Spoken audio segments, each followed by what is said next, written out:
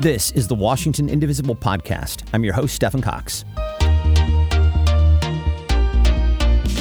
As part of our series covering this year's changes and transitions in the Washington State Democratic Party leadership, we are so excited to have someone with us who really doesn't need an introduction with this crowd, certainly not for longtime listeners of this show. Shasti Conrad is the former chair of the King County Democrats, and she was recently elected as the new chair of the Washington State Democratic Party. This is huge. We could not be more excited. Hello, Shasti. Congratulations. How are you? Hello, it's so great to be back here and finally get to celebrate with you. You, of all folks, have been a part of my journey, for the last several years. So it's really exciting to get to be back here and celebrate it with you. We couldn't be more excited, and there's so much to talk about, and, there's a lot of work to be done, and, I think we're just really looking forward to the next, particularly the next couple of years to see, how all of this stuff starts to take shape. It's a very exciting time. I'll just mention for listeners that you are the youngest person ever to be elected Washington State Party chair. You represent generational change. You're the generation after mine. I'm Gen X. You're millennial. So talk about this. How are you thinking about this? I mean, I think it is a big deal. While I was campaigning in January, I talked a lot about, the image of Speaker Pelosi handing the gavel to Hakeem Jeffries. And in some ways, I feel like that's what happened between me and, Chair Tina Pawlodowski and now to myself, is that it really is signaling this generational change, like you said. I'm the first millennial to have a statewide position like this for the Democratic Party. And, I think that really is it's just saying okay, we're here. It's time for us to be in these seats and showing that the Democratic Party is a place for someone like me, and that, folks of, generations that before me could trust someone like me to lead them as we continue to make this progressive change. I'm also going to mention to folks that you're the first person of color to ever hold a position. This is a huge deal. It's about damn time. In what ways do you think this is going to inform your approach to the job? I should say first woman of color, but yes. Thank you very much. Okay, thanks for the correction. Yes. I mean, I think certainly, in all of the work that I do, my lived experience as a brown woman, informs all of that. And I think similarly to, demonstrating, that a young person can lead, being able to show that a woman of color, is the face of the Democratic Party here in Washington State sends a really important signal to folks. And we're seeing that throughout the country and so many different institutions and whatnot about really showing how women and women of color lead. We build differently, the ways in which we come in to solve problems, and we've had to solve problems. We've had to be the leaders for our families in our communities for so long, but to now be able to move into these institutions where, we're here to build, we're here to expand and grow the party. I think it's a really powerful signal. And we found out, my first week on the job, I went to the DNC's winter meeting. We found out I'm the first South Asian woman to lead a party, Democrat or Republican, in the entire country ever. Oh, wow. And then it looks like I'm the first AAPI chair, Democratic Party chair in the contiguous 48 states ever. So it's pretty incredible, the history that we're making right now, right here in Washington State.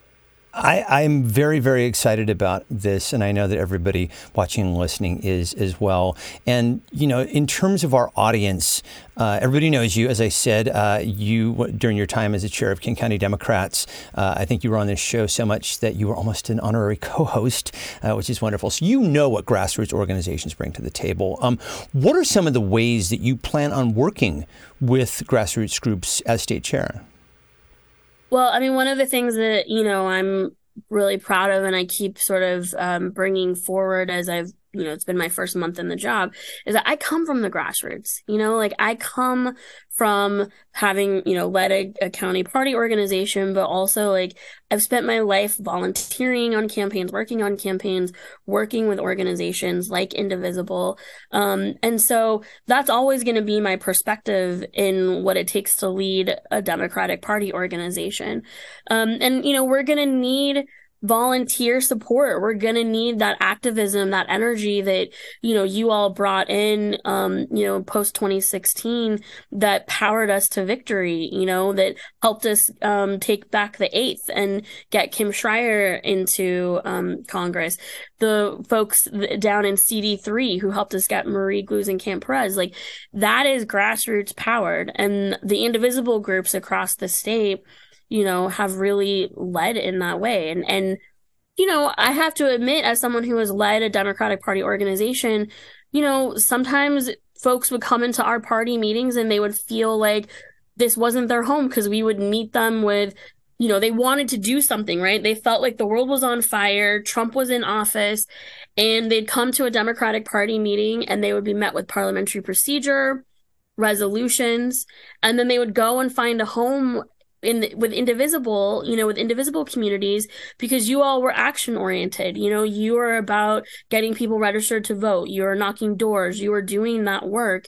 And I think that that's something that's really important, that we find our ways to work together and that the party learns from what you all have built as well. So I'm excited about that. I can't wait to work with all of you. I'm hopeful that folks will run for precinct committee officers, that you will take over some of your Democratic Party organizations and bring that energy in, and we'll see you on the campaign trail, these next 2 years. For sure. Yeah. And I want to talk about, recruitment issues and things like that as well. But, you mentioned the spike in participation that we saw in the 2016 election. And a lot of people did get involved with the Democratic Party as well.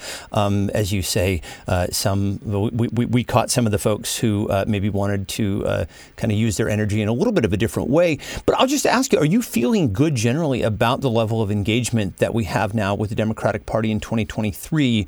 It's not 2016 anymore. I think what we're seeing now is a lot of people who are in it for the long haul. So how do you think about keeping the party motivated and active right now? Yeah, I mean, I think, we are moving beyond just being in a state of resistance, right? And we are about long-term building, long-term organizing. I think that it's important for the Democratic Party, and this is something that's really important to me, is as now a lead messenger here in Washington State, is that we don't just identify ourselves as us versus them, right? That we are building and talking about these things as what are Democrats doing? Who are we? What are our values? How do we deliver for people? And when we talk about winning or losing, that we're actually what does winning mean, right? How are we making a difference in people's everyday lives? And the truth is that we are, but we haven't always done a great job of being able to show that. And I think that has left some people feeling like, well, why should I participate in the Democratic Party? Or like, what does that even mean? What does that give me? And I think in terms of engagement, I think all of our, every institution has been grappling with burnout. COVID and the pandemic didn't do us any favors, right? Of just, we couldn't see each other, we couldn't get together and do things like we had been able to do pre-pandemic. And so now, as we're heading into, our local races in 2023, but we have another big year in 2024 with a presidential race, but also likely a lot of action across the state. We need folks to feel like they want to get out of their houses and come and be involved and get, knock doors and make phone calls and text and do those types of things. And I do think that a lot of that energy right now is just trying to make sure that people feel supported and feel like that, there's room for them to, that their engagement matters, that there's room for them to contribute. Well, part of that contribution, as you say, is electoral. And, you touched on recruitment earlier. Your predecessor, very, very focused on running a candidate in every single race. And this is often about building a ground game in these districts, right? So how do you look at this challenge? Absolutely. I mean, we are in some ways a victim of our own success, right? In that we have had the last 3 cycles have been the best cycles that we've seen in Washington State. We have picked up, seats up and down the I-5 corridor. We have built, we now have Democrats in every statewide office. But, we keep having some troubles in rural parts of the state. And, we've lost some ground in, places out in the peninsula. Seats that used to be held by Democrats are trending purple to red. And, I think we have to look at some of those opportunities as long-term investments. We probably are not going to pick up CD4 or CD5 immediately, but in an odd year like this, we have opportunities to be able to build the bench by getting some folks into some more local seats, which helps them build name recognition, helps them build a resume of accomplishments. One of the first things I did as I got into this job was I asked our data team to look for races that I call those knife's edge races, right? Those races that we could really make a difference.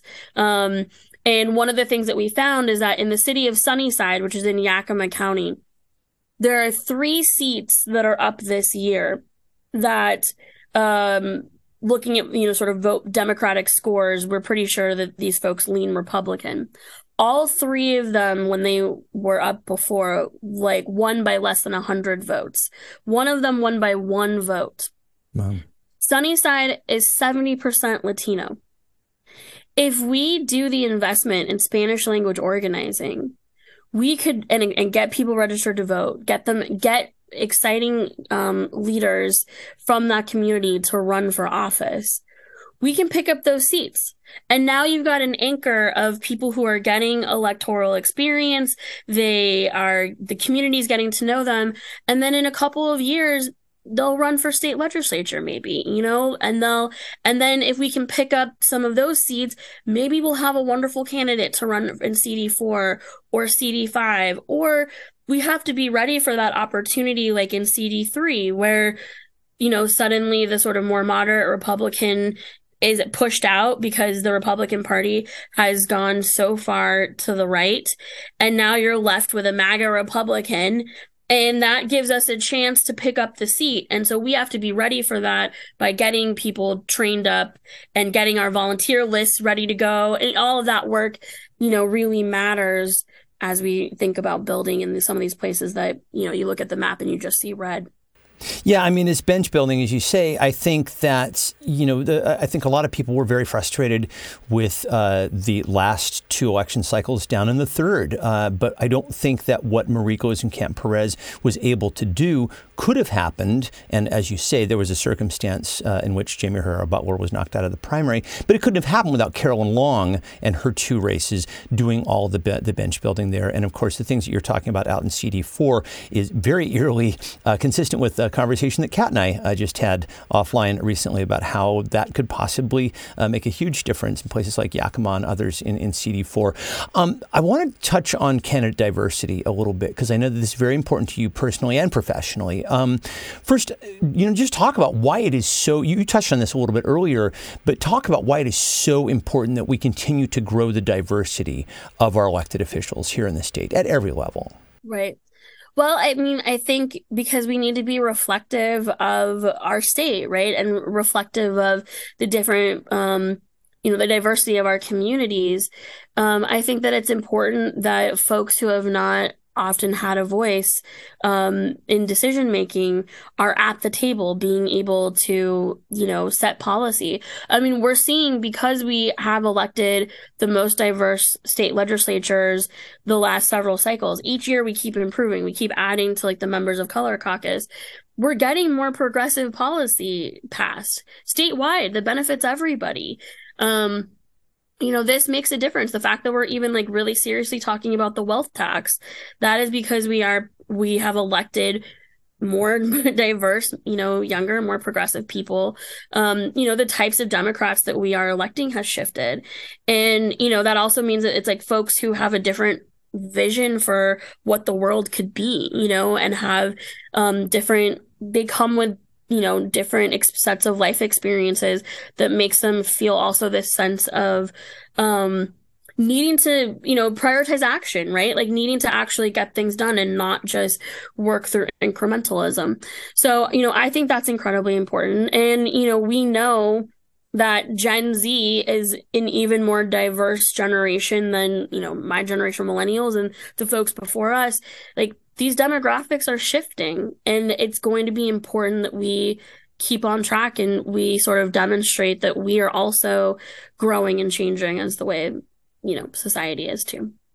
You've also been very vocal about the need for candidate safety, especially in the wake of these assaults that we saw on Black candidates and staffers. So how do you think we can better ensure, because we're asking people to step up when we ask them to run for office, and oftentimes, we're asking them to run in hostile territory, in red districts and things like that. How are we working on ensuring the safety of people running for office and the people who support them?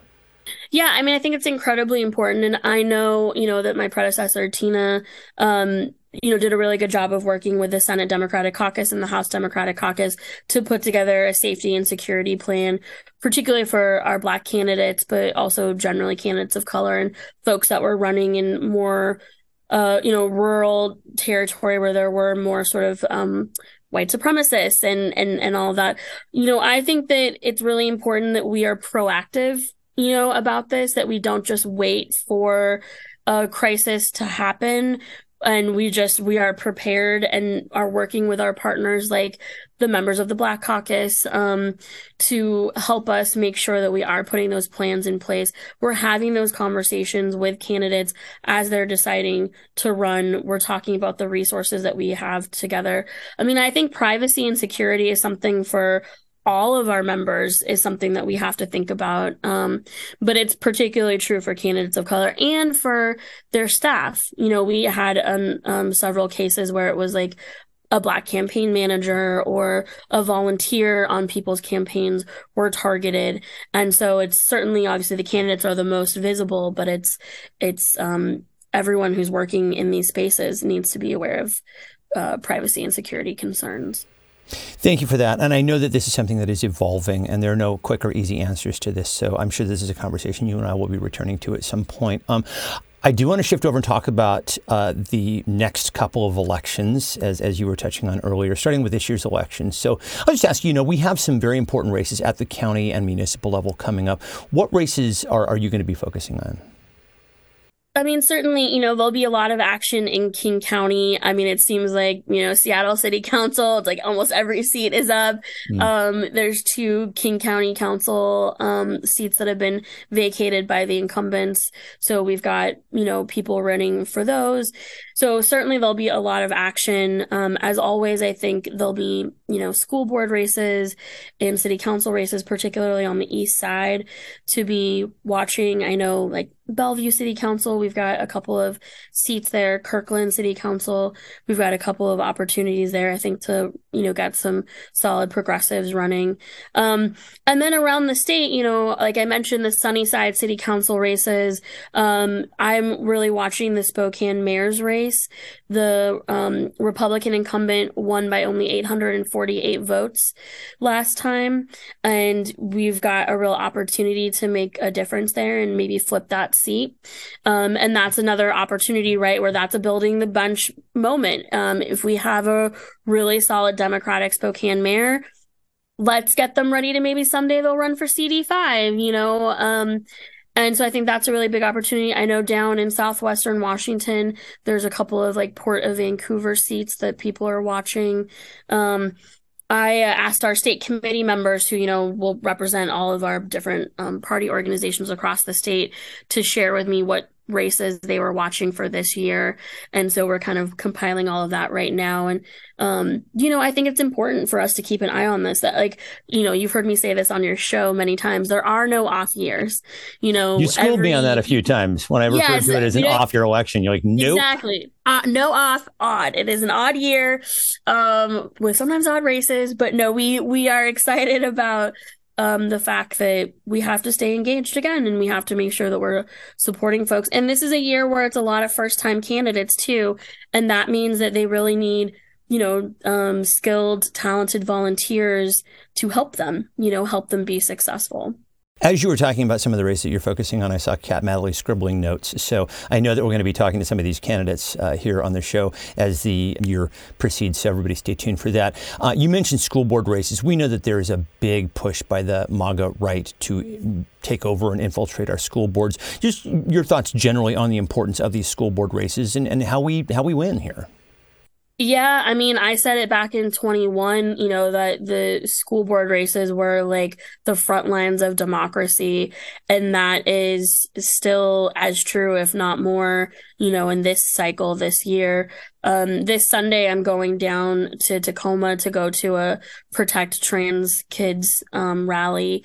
And, unfortunately, school boards are where those debates are happening, where we are seeing we're seeing a movement to restrict people's rights, to actually for like really to take away people's humanity, to see them as less as a full human. And we're seeing that for the LGBT, community, but also when we talk about controlling curriculum related to African American history, we're seeing how this is being played out. I mean, it sounds hyperbolic, but this is out of the playbook of Nazi Germany, right? I mean, this is where this stuff starts. And, we have to be on the defense and making sure that we are getting great candidates to run, but that we are standing alongside those candidates and helping to protect them and help get them across the finish line. Otherwise, that backslide to authoritarianism, it's going to happen, and we can't take our eye off the ball. Thank you for being so forward on that and not pulling any punches. I think everything you're saying is exactly right. By the way, gang, as a side note, we're going to be doing a podcast later this month on how to run for school board. The WIN Statewide Schools Work Group is producing a how to run for school board guide. It's going to be available coming up very shortly, so stay tuned for that. If you are interested in the guide, just hit us up here at indivisiblepodcast@gmail.com, and we will put you on a list for distribution when that is available. So let's talk about 2024, because everybody's already looking ahead to that right now. So I would love to get your thoughts on how you're thinking about certain things. So you talked about the 8th. As we know, the 8th district is pretty solidly purple now. So Dr. Kim Schreier flipped the seat in 2018. She is a 2-term incumbent. How are you thinking about the 8th district now and what it's going to take to keep it in Democratic hands? I mean, I think the great part of the work that you all did, through the Indivisible community, you really did make that district purple, and then we have to give, Representative Schreier a lot of credit in, she has shown up, and she's done the work, and that also she's built the bridges. I was just meeting with the Kittitas County Democrats last night, and I was sort of really realizing, like, oh my goodness, you all, you're in the 8th, That's right. Yeah. And so, Kim has to be able to talk to folks who are living in Wenatchee and, Chelan, all the way to, those of us in King County. And she's done a great job of being able to kind of walk that line of being able to hold both ends of the party together in her district. So, and I remember being with her on election night, at the state Democrats' big party. And she was like, I've never been up on an election night. This is the first time that, she had been able to have that kind of moment. I think, we shouldn't take our eye off the ball in CD8 also. I mean, the truth of it is that we did, and it's weird to say this, but we did benefit from the Dobbs decision, making it very real that folks needed to vote to protect reproductive rights.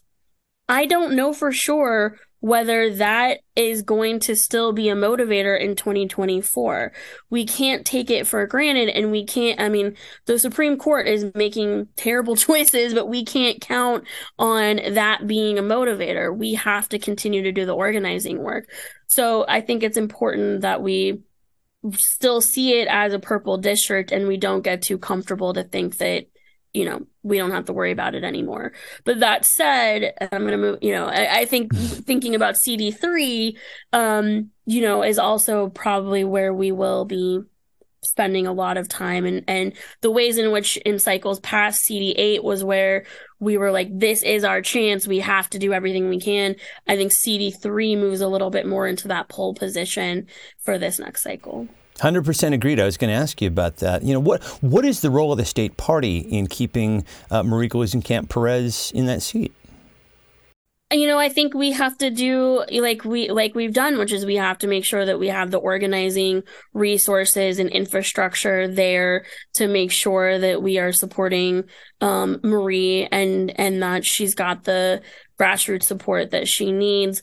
I mean, I've read the articles, I've heard her say it, which is she felt frustrated that we came in late. And that's because we were making sure we had the 8th and we didn't know if we were going to be able to get CD3. And I think now we're very clear that we need to make those investments in CD3.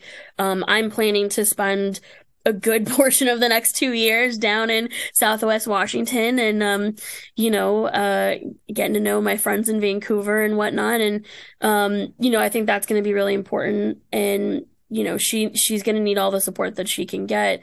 And she's doing a great job already, but it's going to be tough. And it looks like it's going to be a rematch with Joe Kent saying he's running again. So, those same kind of worst parts of the Republican Party are going to be right back up, fueling those fires. So we have to be ready. The camera wasn't on me when you mentioned that Joe Kent was running again, but my face. Really? Wow. I had no idea. Okay. Yeah. So they like to lose a lot, I guess. They just want to keep coming back. Okay. Well, yeah, to be continued on that as well. 2024, apart from I think a lot of the work that we're going to have to do here particularly in CD3, keeping CD8 and also, continuing to expand our margins in the legislature, is also going to be largely focused on the presidential and Senate races. You recently spent a lot of time with other states, with other Democratic chairs in advance of last year's election. So I'm wondering, how are you thinking about the role that our state has to play in terms of supporting the presidential election and really those Senate races, particularly in those really key swing states? Yes, I mean, it's already starting, right? Where folks are coming into our state to raise money for national campaigns and campaigns that are not here in our own state. And, I know that was something that was very frustrating for my predecessor. And I understand it. I'm seeing it already. But I do think that my background, having worked on national campaigns, puts me in a unique position to be able to recognize that's going to happen, but how can we make sure that it benefits our state as well? How do we work together to say, I get that you come in for our resources, but you're going to have to help us too. You're going to need to show up for our candidates. And how can I help to make sure that our local races are getting onto their radar as well? And that also means us being a good partner, we are. The same day that I was elected, there was a new chair for the Arizona Democrats who was elected, also a young woman of color. And, Arizona is now a battleground. And so the ways in which we can, support each other in our roles, at times Washington will show up for them. And I hope at times they will come through and work with us to build up our resources too, our party. And, it's exciting. And I to be my first term, to be a presidential cycle is very exciting. And, that means that we have to hit the ground running and get to work and do all of that. But I think my hope is that we have a fairly simple presidential primary. And therefore that leaves us being able to focus on our state and the races that we'll have here. You are always looking for feedback. So how would you like folks to interact with the State Democratic Party? Well, absolutely. I do love getting to hear from our activist friends and from the grassroots. So certainly I'll make sure that you have my contact information to share with folks. And, I hope that people will come to meetings and events. I'm going to be traveling across the state, and I hope that people will come out to our town halls and whatnot and share with me what's going on in their communities and what they'd like to see from the Democratic Party. I'm all about putting the fun back into the party, put the party back in the party. I hope folks will come to our events. The other big thing, honestly, is that I've got a tall order to make sure that we have the resources that we need to run the best field program in this state out of the entire country. And having grassroots support, having folks who can give, even if it's $27, every little bit helps. And it honestly allows me to be able to spend more time with the grassroots. And so giving to the state party, becoming monthly donors for the state party, that is an absolute key part of being able to support me as I move into this role and make sure that we have what we need to win elections up and down the ballot and across the state. Well, you heard her, gang. She's putting the party back in the party. So, and that's going to take some funds. So pitch in where you can, both in terms of your time and your capital. Shasti, you are amazing. It is so good to see you again. And I'm very excited for all the work ahead. I'm very excited about all the ways that Indivisible and the Democratic Party are going to interface together. So I'll just say congratulations and come on back. We'll see you soon, right? Love to. So great to see you again. Thanks for all the support. And let's go win.